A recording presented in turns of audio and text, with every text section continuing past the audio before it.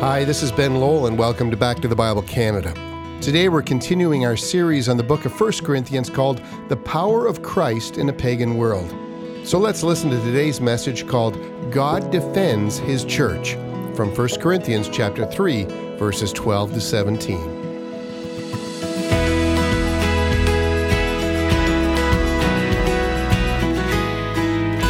In his magnificent poem, which was made into a hymn, author Sabine Baring-Gould wrote Onward Christian Soldiers to speak of the ultimate success of Christ's church. In the 5th verse, Gould writes, "Crowns and thrones may perish, kingdoms rise and wane, but the church of Jesus constant will remain. Gates of hell can never against the church prevail. We have Christ's own promise, and that cannot fail." If you were listening to me yesterday, we made the point that the only eternal building that will remain is the Church of Jesus Christ. We noticed that the foundation to this building is the message of the cross preached by the apostles and prophets. Its bricks rising from the foundation are made up of living stones who are in fact the lives of God's people. This building is eternal. It will not fail. It will not fall into disrepair. It will not be defeated by the enemies of the cross. When everything else has failed and collapsed, the Church of Jesus Christ will stand. For those of us who feel so threatened by our secular culture, you must know that long after Canada has ceased to exist and is but a footnote in history, the triumphant Church of Jesus Christ will stand. We are on the side of history, and to ancient Corinth, a city that no longer exists, the Church of Jesus Christ still does. The Roman Empire has fallen, but Christ's church is larger than ever. Baring-Gould said it well. Crowns and thrones may perish, but the church of Jesus constant will remain. Today we're going to discover why that is. We will see that is because Christ will defend his church. Well, let's read our text. It's taken from 1 Corinthians 3, 12 to 17. "Now, if anyone builds on the foundation with gold, silver, precious stones, wood, hay, straw, each one's work will become manifest, for the day will disclose it, because it will be revealed by fire, and the fire will test what sort of work each one has done. If the work that anyone has built on the foundation survives, he will receive a reward. If anyone's work is burned up, he will suffer loss, though he himself will be saved, but only as through fire. Do you not know that you are God's temple, and that God's Spirit dwells in you? If anyone destroys God's temple, God will destroy him. For God's temple is holy, and you are that temple."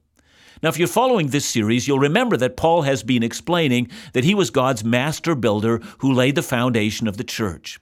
Of course, he includes, as he does in Ephesians, the other apostles and prophets who laid the foundation once and for all. That foundation was the doctrine and teachings of the church, which find their center in the cross. That foundation forms our New Testament. That was Paul's assignment from God.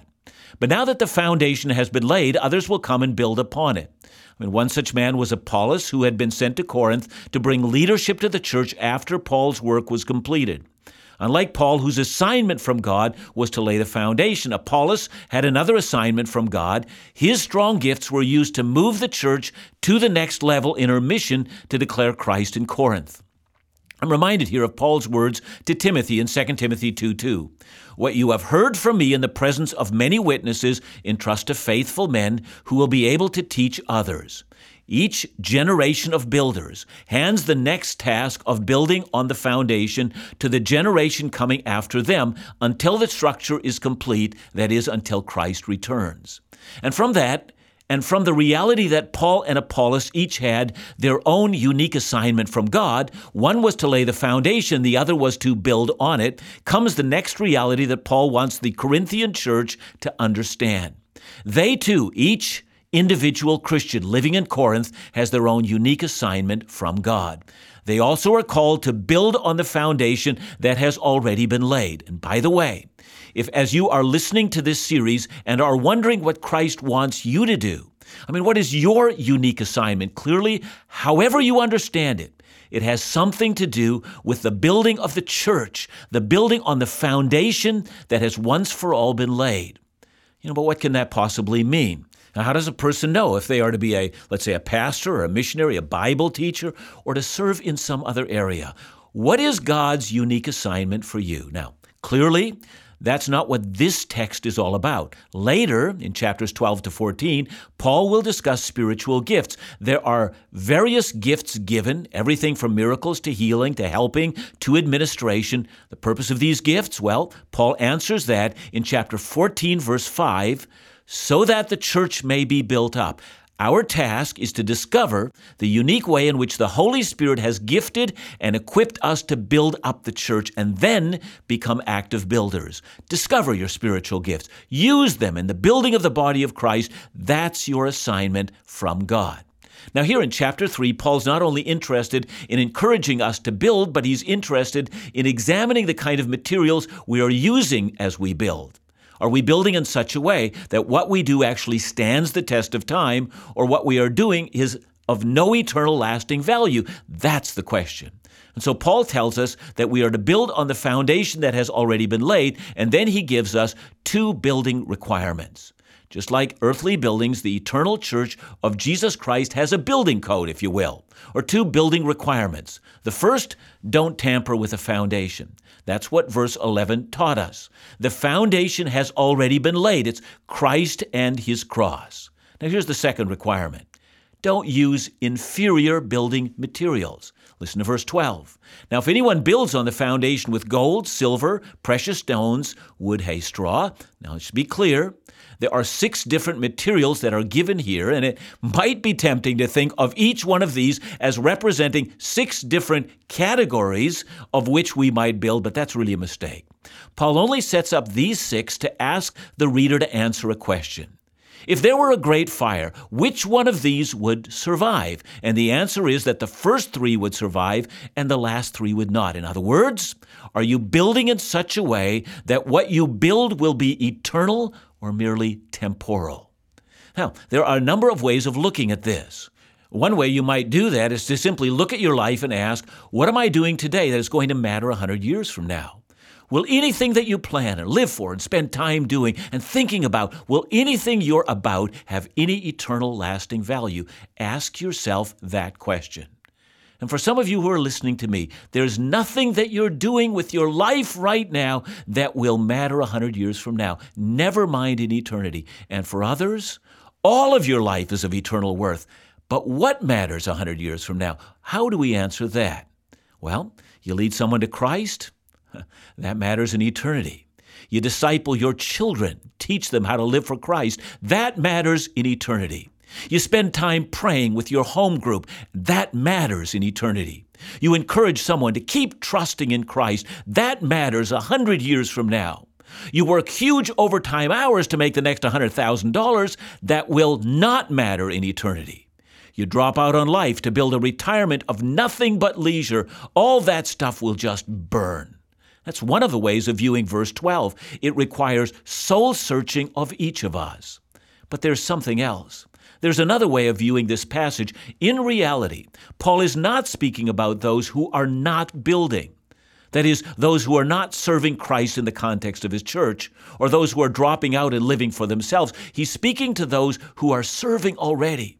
Paul's speaking about building on the church with building materials that are defective, that will burn with fire. He's speaking of those who are already in service to Christ. It's key to hear that. It's possible to serve, to minister, to build, and to do it all for nothing.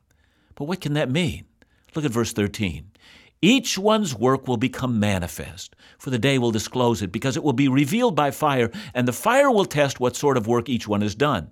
Now, the fire that's spoken of here cannot refer to the eternal salvation of the builder who escapes the final judgment of eternal damnation. We are told later on that even those whose work is burned up are still saved. So all these people are Christians for whom the eternal fire has been removed by Christ's death on the cross. So the fire is not judgment, but the testing of each one's work.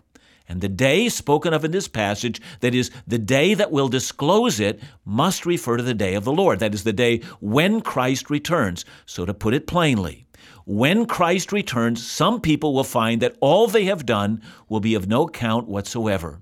A lifetime of building or of service will be lost. Now, how is that?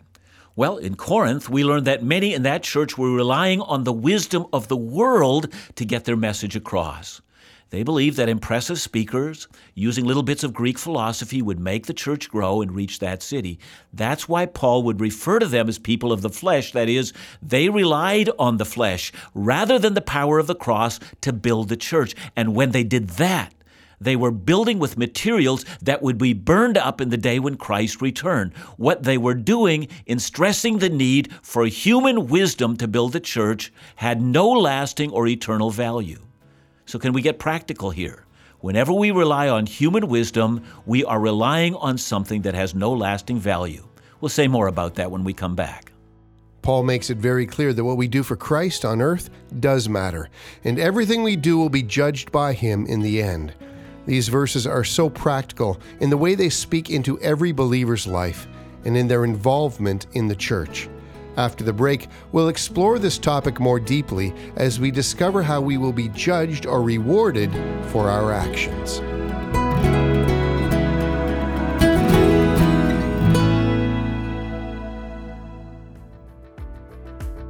Truth in Life Today with Dr. John Neufeld provides regular, insightful interviews with Christian leaders into some of the most provocative and current issues of the Christian life. How would the Bible have us live, think, even respond to issues that ultimately define who we are as God's people? How should we act and respond to the world around us, or live uniquely within the church? Join Dr. John Neufeld for these unique and intimate conversations that ultimately provide biblical insight for living as we strive to live as people of faith. Never miss an episode, or check out past episodes by visiting and subscribing to our YouTube channel at Back to the Bible Canada. For more information, call us today at 1-800-663-2425 or visit backtothebible.ca. And please consider offering a gift this month to support our critical year-end campaign. Call 1-800-663-2425 or donate online at backtothebible.ca.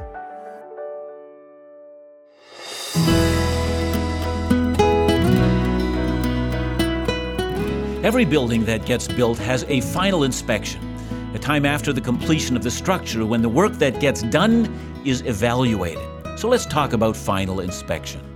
Listen to verses 14 and 15. If the work that anyone has built on the foundation survives, he will be rewarded.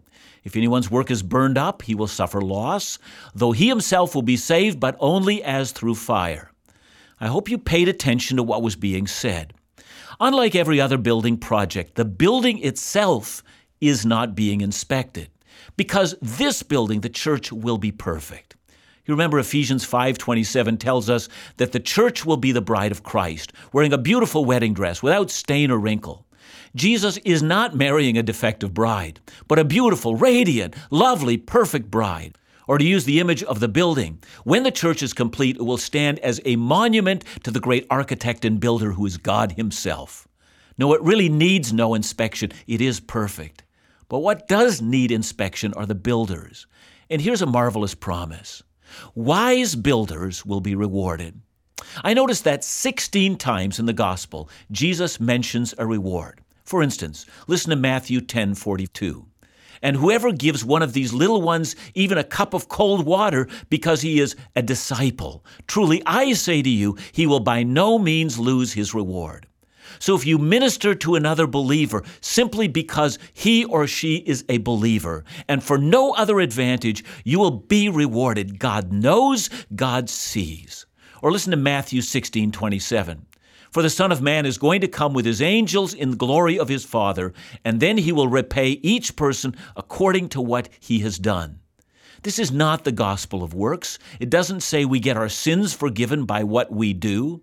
Our sins are forgiven because of what God does, and yet saving faith produces good works. Or as the Apostle Paul puts it in Ephesians 2:10, for we are his workmanship, created in Christ Jesus for good works, which God prepared beforehand that we should walk in them. See, walk in what? Walk in good works, things we do. Things that God has prepared for us to do. You know what that sounds like? That sounds like our assignment from God. Your assignment is to build. And here's the key. If you do, God will reward you. What does the reward look like? Well, I'm not sure, but there are hints at it in the Bible. When Jesus tells the parable of the 10 minas, recorded in Luke 10, the nobleman says to his faithful servant, "You've been faithful in very little. You shall have authority over 10 cities, or then 5 cities. The idea is that the degree of faithfulness shown in that which is not your own is rewarded to the degree in which the servant was faithful. He who was faithful in little is given much. Add to that a further thought. In 2 Corinthians 5:10, Paul tells us that we, that is believers, we believers must all appear before the judgment seat of Christ, so that each one may receive what is due for what he has done in the body, whether good or evil. Whatever we make of that verse, 2 Corinthians 5:10, several things are plain. First, our works are judged and rewarded according to our faithfulness to the assignment Christ has given us. And second, it would appear from 2 Corinthians 5:10 that the judgment seat of Christ also exists to test whether the person's faith is genuine or not. But what is the purpose of rewards? Why are they offered? Well, according to Paul in 2 Corinthians 5, they motivate us. He himself says it, that he thus makes it his aim always to please the Lord. That may surprise some of us, even to notice that Jesus himself was motivated by rewards. According to Hebrews 12, verse 1, Jesus, for the joy that was set before him, endured the cross. That is, the agony of suffering that was immediately before him was bearable because he had his eyes set on the long-term reward that lay ahead. And you and I ought to do the same. Set your eye on the long-term reward that God gives to his own. And let me say it kindly. Stop whining. Every once in a while, someone will say, "No one notices. No one even thanked me for what I did." And when you think that way, you should say to yourself, God knows, God sees, God rewards, and that's enough. Indeed, it is more than enough. Wise builders are rewarded, but hear this, foolish builders will be ashamed. Verse 15 speaks of those whose work is burned up and who suffer loss even while they are saved in the final day. You know, there are those people who think of verse 15 that it must be about purgatory in which believers are purged of their evil deeds, but there's nothing in the passage to suggest that. Rather, it's not about purging anything. It's about burning up all building materials that were unworthy. It's about those who escaped the condemnation of the great judgment, but who also find that they did not in any way give themselves to the assignment that God had for them. And out of that comes an image. And I want you to imagine the scene. Standing around the throne are those who hear the words of Jesus, "Well done, good and faithful servant. You've been faithful over a little. I'll give you much. Great is your reward." It will be like Christmas, a Christmas you've never seen before. Bewildered believers who see the glory of God, the beauty of heaven, the eternity of God's promises are rewarded even further, are loaded down with gifts. Their reward is great. And next to them stand some other believers whose clothes are still smoking just a bit. I don't know if that's the right picture or not. Maybe I shouldn't use that. They stand grateful for their salvation, but they stand empty-handed. Nothing remains of all that they had done. Their lives received grace, but they built with defective materials for a lifetime. But Paul's still not done. In verse 16, he says, "Do you not know that you are God's temple and that God's Spirit dwells in you? If anyone destroys God's temple, God will destroy him, for God's temple is holy and you are that temple." You know, I find it tragic as to how many people actually misunderstand this verse. I've heard sermons using this verse to say, you shouldn't smoke or drink or abuse your body. Yeah, I know that's true. We should not abuse our body. But this verse is not about our own individual bodies. This verse is about the body of Christ. This is about the church. If anyone destroys God's church or would attempt to destroy God's church, because God's church will stand eternally, but if you attempt it, God will destroy you. Clearly, Paul now goes beyond the idea that individual Christians can use inferior building materials. Paul is aware that there are those who despise God's church and who seek her undoing. Perhaps they seek to persecute believers, so they want to destroy the church. Or perhaps they seek to destroy the church's foundation, which rests on Jesus Christ and Him crucified, and they twist the doctrines that were once and for all laid down. And that brings us back to the way in which Christ is defending the church. Sabine Baring Gould, in his great hymn, Onward Christian Soldiers, made the point that the Church of Jesus Christ would prevail in the final day, and it will. But in the meantime, she will face a great struggle. There will be those who serve the church who will build with defective materials, and there will be those who try to destroy her. There have been parts of the world where the church has been persecuted out of existence, and there have been places where the church has been served by those who have been anything but exemplary in their service. But the Church of Jesus Christ will not fail. Indeed, she will prevail. And so all who are saved by Christ, I give this encouragement: build. Serve the Lord with gladness. Find out your assignment from God and be about the Lord's work, either until He comes or when He takes you home. For what you are about will stand the test of time. What you do when you serve Christ will never be forgotten, either in this world or in the world to come. Heavenly Father, so let us build. Heavenly Father, may we be doing the Master's business until He comes. Thank you, Lord, for the assurance that what we do in the name of Christ will stand the test of time. In Jesus' strong name, amen.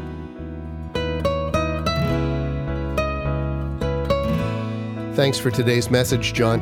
And it touches on some interesting issues and conversations that I've had regarding rewards and someone getting something that somebody else doesn't get and favoritism and all these types of things.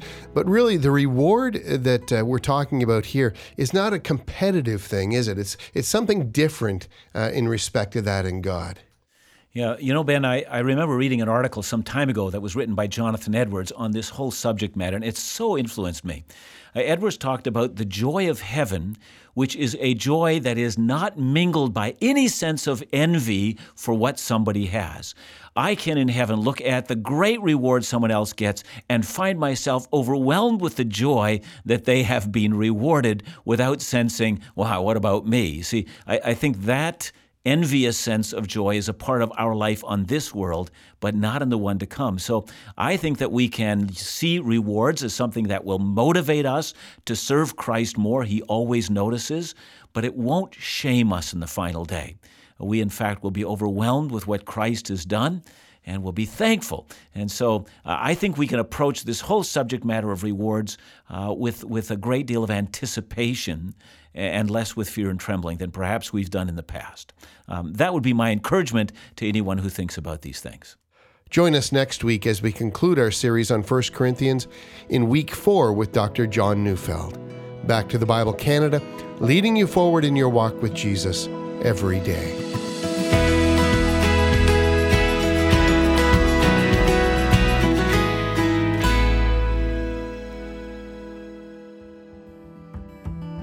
John 1:12 reads, "But to all who believed Him and accepted Him, He gave the right to become children of God."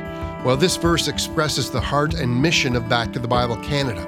We teach the Bible, but for a purpose, that those who hear might receive and believe in the Lord Jesus.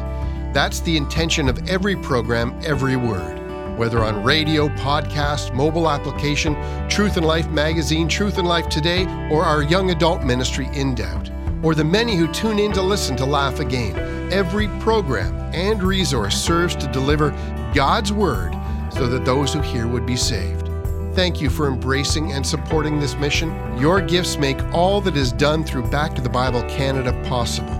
And please consider supporting the ongoing ministries of Back to the Bible Canada as we strive to reach our December year-end goal of $465,000. Call us today at 1-800-663-2425 or donate online at backtothebible.ca.